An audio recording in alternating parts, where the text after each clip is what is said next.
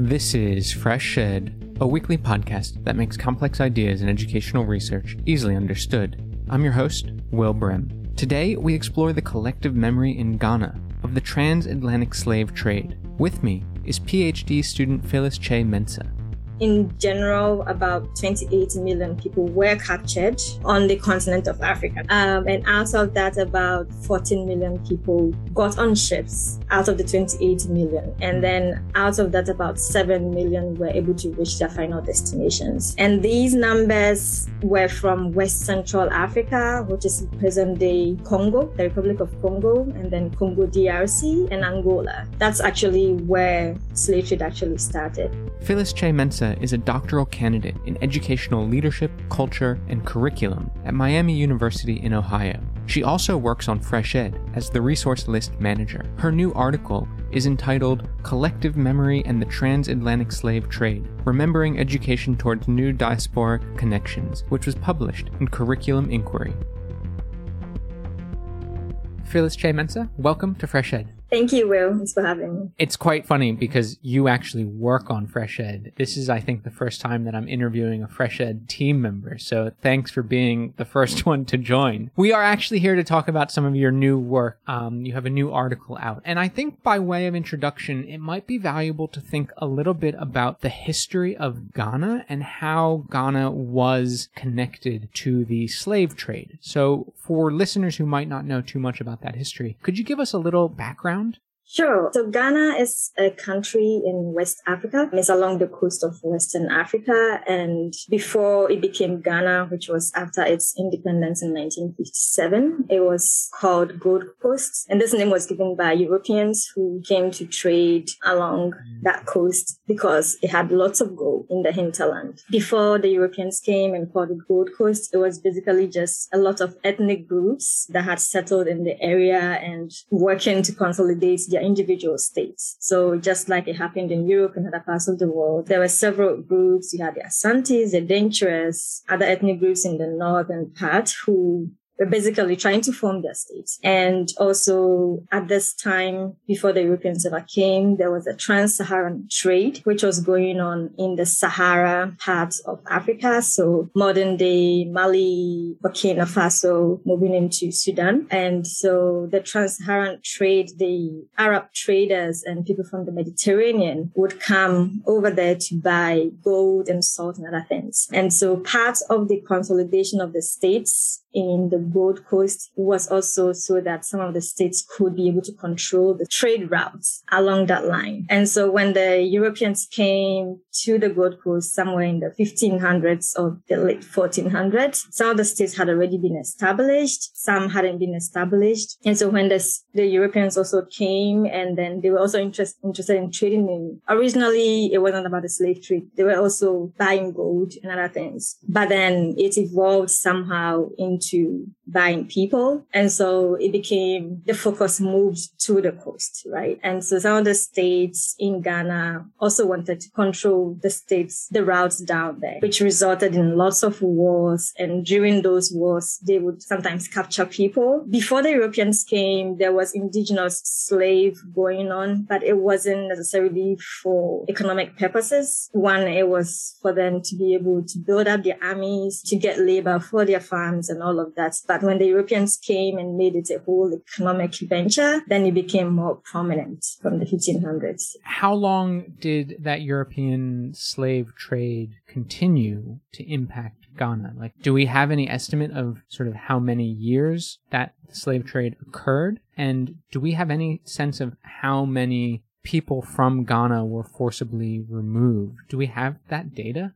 In terms of the duration, it's believed that the first Europeans came to Ghana in the late 1400s, and then started building castles along the coast to trade in things, and then later began to store humans, I guess. So from the say early 1500s to the late 1800s, when the British itself abolished slavery in England. The British did abolish it in 1807, the first time it did. But in Ghana itself, even after the abolition, it went on, at least the indigenous part of it went on until the early 1900s, when Ghana became like a formal colony of England. And so in terms of the people, generally we don't necessarily know, but we do know that in general, about 28 million people were captured on the continent of Africa, not just from Ghana. And out of that, about 14 million people got on ships out of the 28 million. And then out of that, about 7 million were able to reach their final destinations. And these numbers were from West Central Africa, which is present-day Congo, the Republic of Congo, and then Congo DRC and Angola. That's actually where slave trade actually started. And then the Gold Coast was Ghana and then parts of Cote d'Ivoire. And then we had the Bight of Benin, which is present-day Togo, Benin, and Western Nigeria. The Bight of Biafra, which is Eastern Nigeria, Cameroon, Equatorial Guinea, and Gabon. And then the Senegambia region, which is Senegal and Gambia. There is Liberia and Cote d'Ivoire as well. There is Guinea-Bissau, Guinea, Sierra Leone, and then a little bit of Mozambique and Madagascar, which is like the Indian Ocean, southeastern part of Africa. But the majority of them came from Western Africa. It's just amazing how the slave trade impacted the continent of Africa, basically, with all those different countries that you're mentioning now. Is there a large diaspora today of Ghanaians who sort of live in former colonies where they were sort of sold to and, you know, their ancestors were enslaved? I mean, is there a large history of Ghanaian diaspora?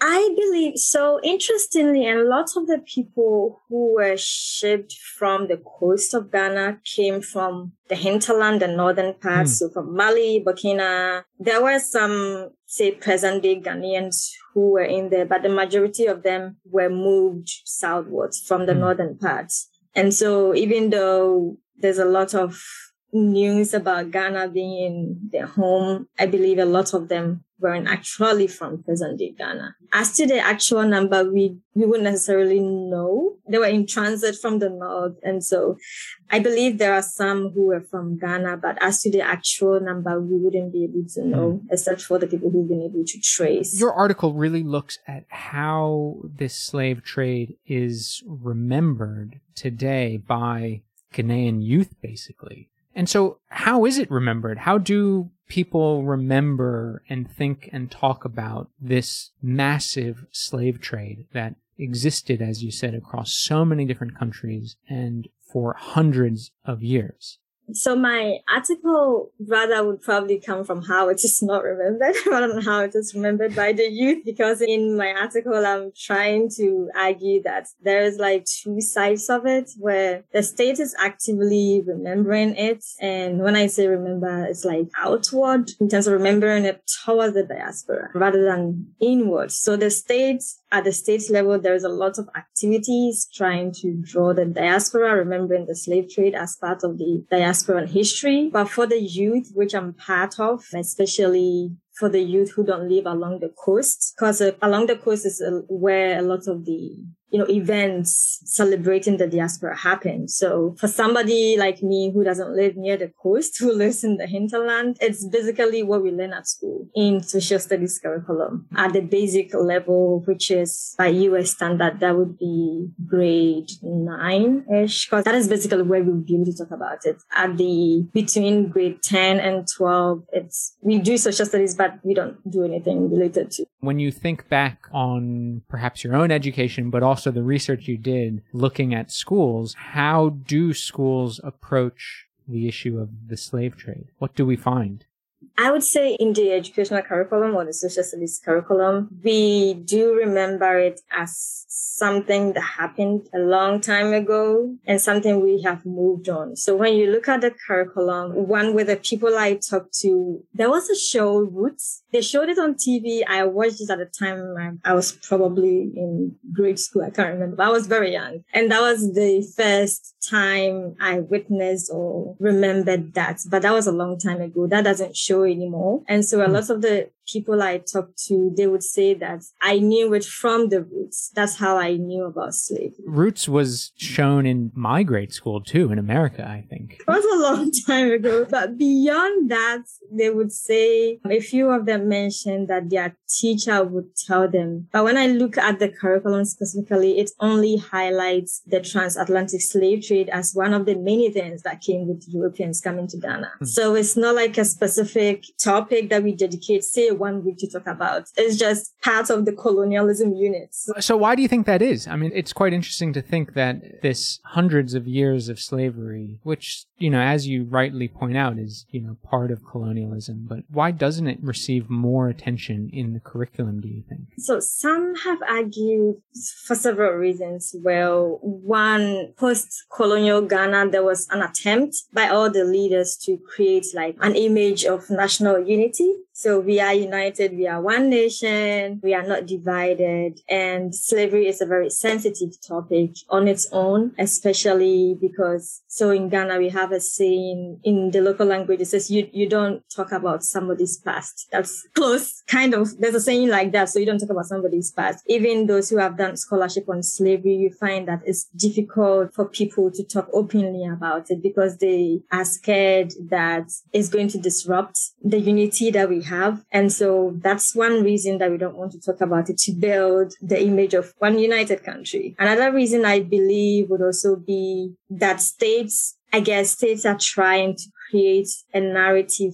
for people to be able to come to Ghana without people feeling bad about it, I guess. So these are people who are far removed from us. They were enslaved at some point and they are coming back home. Let's welcome them, but don't let us talk too deeply about it because it's sensitive. So the state narrative, in a way, tries to minimize sensitive topics and sort of emphasize and promote how these positive conceptions of national identity. But of course, that is, as you said, that's the state conception. What do everyday people think, right? I mean, it must be different in a way. There must be more sort of known about the slave trade other than what is absent in the school textbooks. In terms of the everyday language, personally, I do not remember ever talking about slavery. Wow. Besides the things I've read about, I do not remember everyday conversations about enslaved people. But there's literature that have gone into some of the communities that directly experienced it that we can trace to now. And a lot of it is, we don't want to talk about it. So those of us who were victimized, we don't want to bring that back. But actually, there was an article I did read that was like, so I think it was talking about a community in the Anglo part of Ghana. It's in the eastern part of Ghana. And it's like the people whose ancestors were the merchants, selling people, were more outspoken about it versus the people who were victimized by it. And so like everyday language, it doesn't, even though the older people, some people know and can trace, it's more like, let's just massage this. And so why do you think that is? I mean, does it have to do something with just being traumatized and, not wanting to focus in on something so traumatic in the past? And, I think people do that with emotion, any negative emotion, people might want to just sort of gloss over it and not actually think too much about it. That has been my argument, that for the older community or the older members of the community, I believe that it's part of the trauma, right? Not want to relive it. But for some of us young ones who don't even know much about it, I don't know if I would call it trauma. In my article, I'm calling it like amnesia, because we don't know for the young population. Some know, but a lot of us just know the diaspora on TV, who we see doing sports, doing entertainment, entertaining us, we see them in the larger light of they being from a Western superpower, right? It's just a distant memory that for many of us who are younger, it's not something you're trying to protect. We just don't know a lot about it to care about, I would say. What was your journey to learn about it, learn about the slave trade, learn about the history of Ghana and the slave trade? How did you, in a sense, overcome the amnesia that you're talking about? So when I would say when I moved to the US, so thankfully for me, because I'm in the social sciences, I came across things that made me read a bit about it. So when I came to the US, I went to a church in an African American community, and then they had, it's a Catholic church. So ideally you'd see like a sculpture of Mary, but this one was Black, and then it had an African print on. So that got me reflecting. And then I went to another church and they were singing spiritual songs. And in that moment, it dawned on me that this is the first time I'm actually connecting with this group beyond those I'm seeing on TV. So that got me really interested in reading more about the African American experience here, reading more about the history and what they've been through here. And then I started like, how come I had to come here to read or experience the trauma you've been through? It sounds like it's a bit unusual in a way. I mean, it sounds like the amnesia is probably more commonplace. The youth simply just, because they go to schools where the curriculum sort of absents these ideas, and they might have parents and grandparents who simply don't want to talk openly about these ideas. It sounds like a lot of the youth might never have the opportunity, like you did, to sort of begin exploring what that history means, and, to you, but also to your country. That's absolutely correct.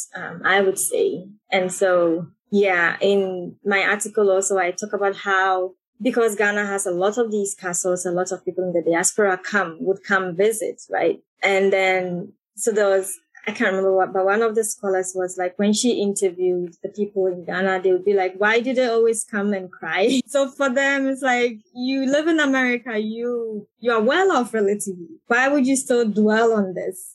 This thing that happened so many years ago. So absolutely, you are right in saying that. So that's interesting. So like when you go back to Ghana to visit, because you live in America doing your PhD and you'll soon do your postdoc in America, presumably you must go back to visit family and friends. What is that like? I mean, do people ask you about your research? And is it hard for people to understand what you are doing? So I haven't been since I wrote this paper. So personally, I have never been to any of the slaveholding castles. It's something I'm going to do right when I go back to Ghana. So it's on my list of things I want to do. But where I'm from is in the hinterland. Nobody talks about it. I would be interested to see how people on the coast, so people in Cape Coast, in Accra or Takoradi, where these castles are located, how they talk about it.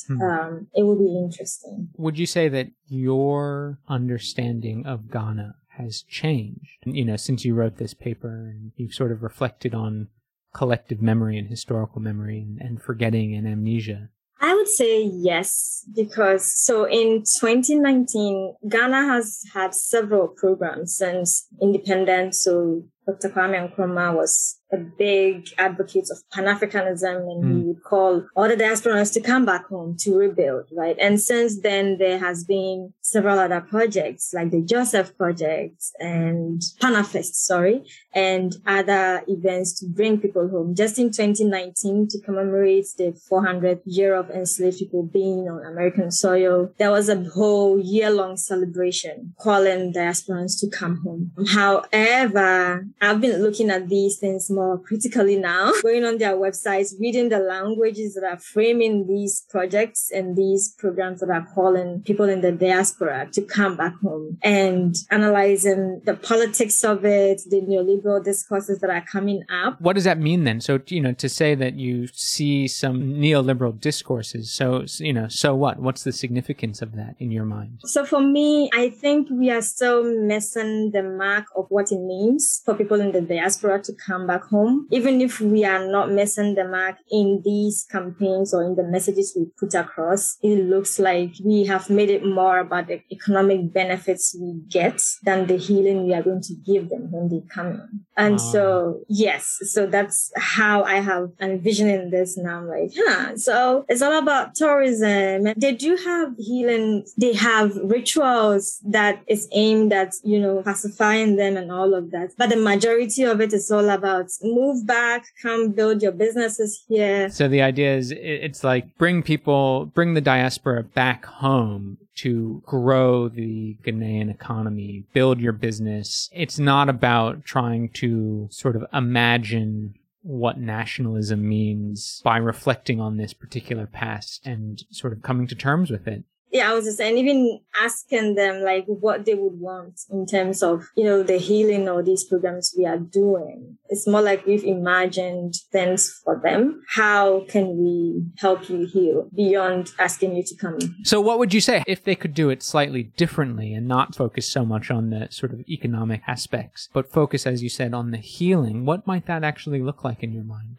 Yes. So this is what I call like the critical collective remembering approach. And UNESCO, I believe, has been doing a lot of work. It started the slave trade routes, which is identifying specific locations beyond the coast that were significant to the trade. And they're trying to, bring these locations out so that people could visit these and, relive those moments. So I just found that in 2022, it released a children's book called Bintu and Isa Collection. And it's basically to tell the story of the transatlantic slave trade to children. But I am not sure if this book has made it into Ghanaian schools yet.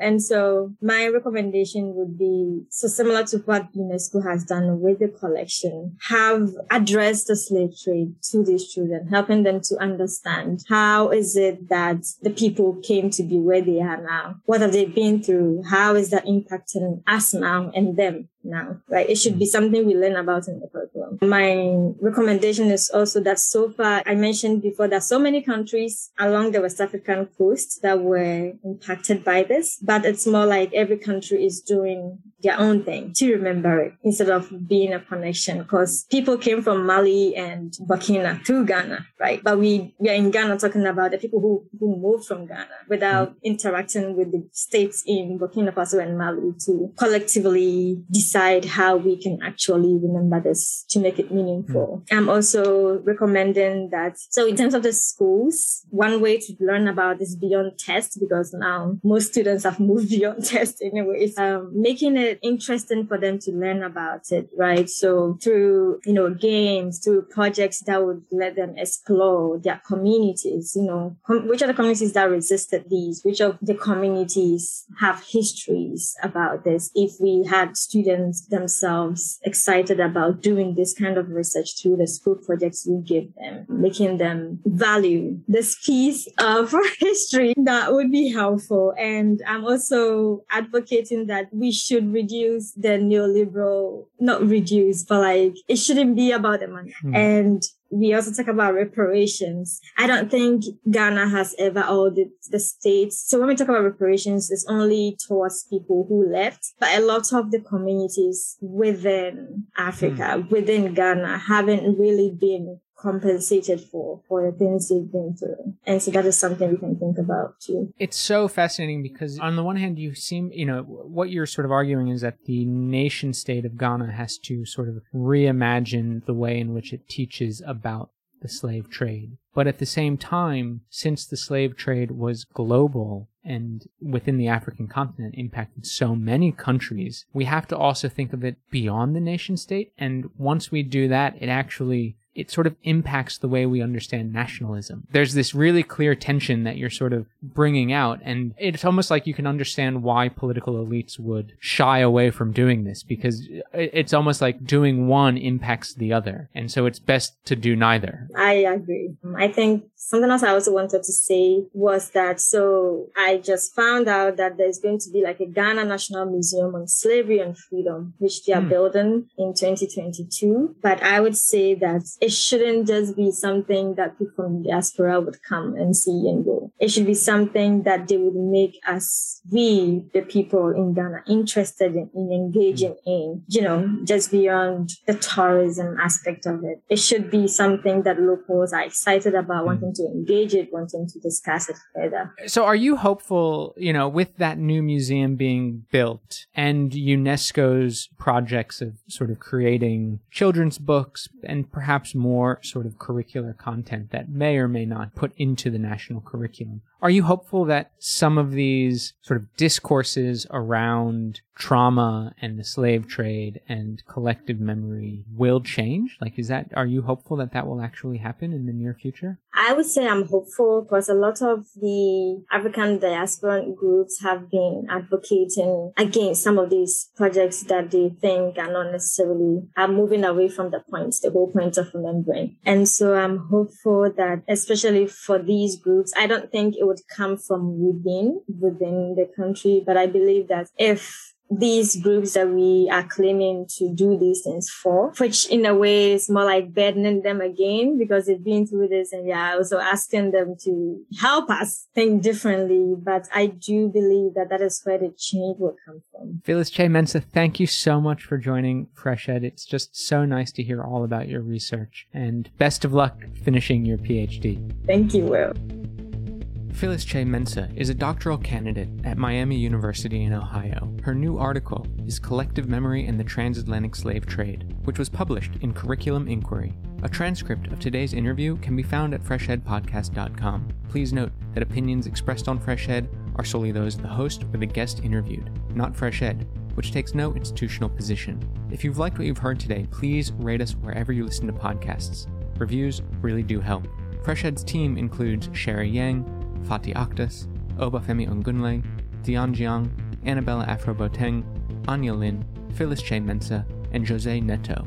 Original music for Fresh Ed was created by Digital Primate. Fresh Ed is an independently run podcast without advertisements and is made possible by the support of the Open Society Foundations, NORAG, the Shakdev Family Fund, and listeners like you. Please consider donating to Fresh Ed by visiting freshedpodcast.com/donate.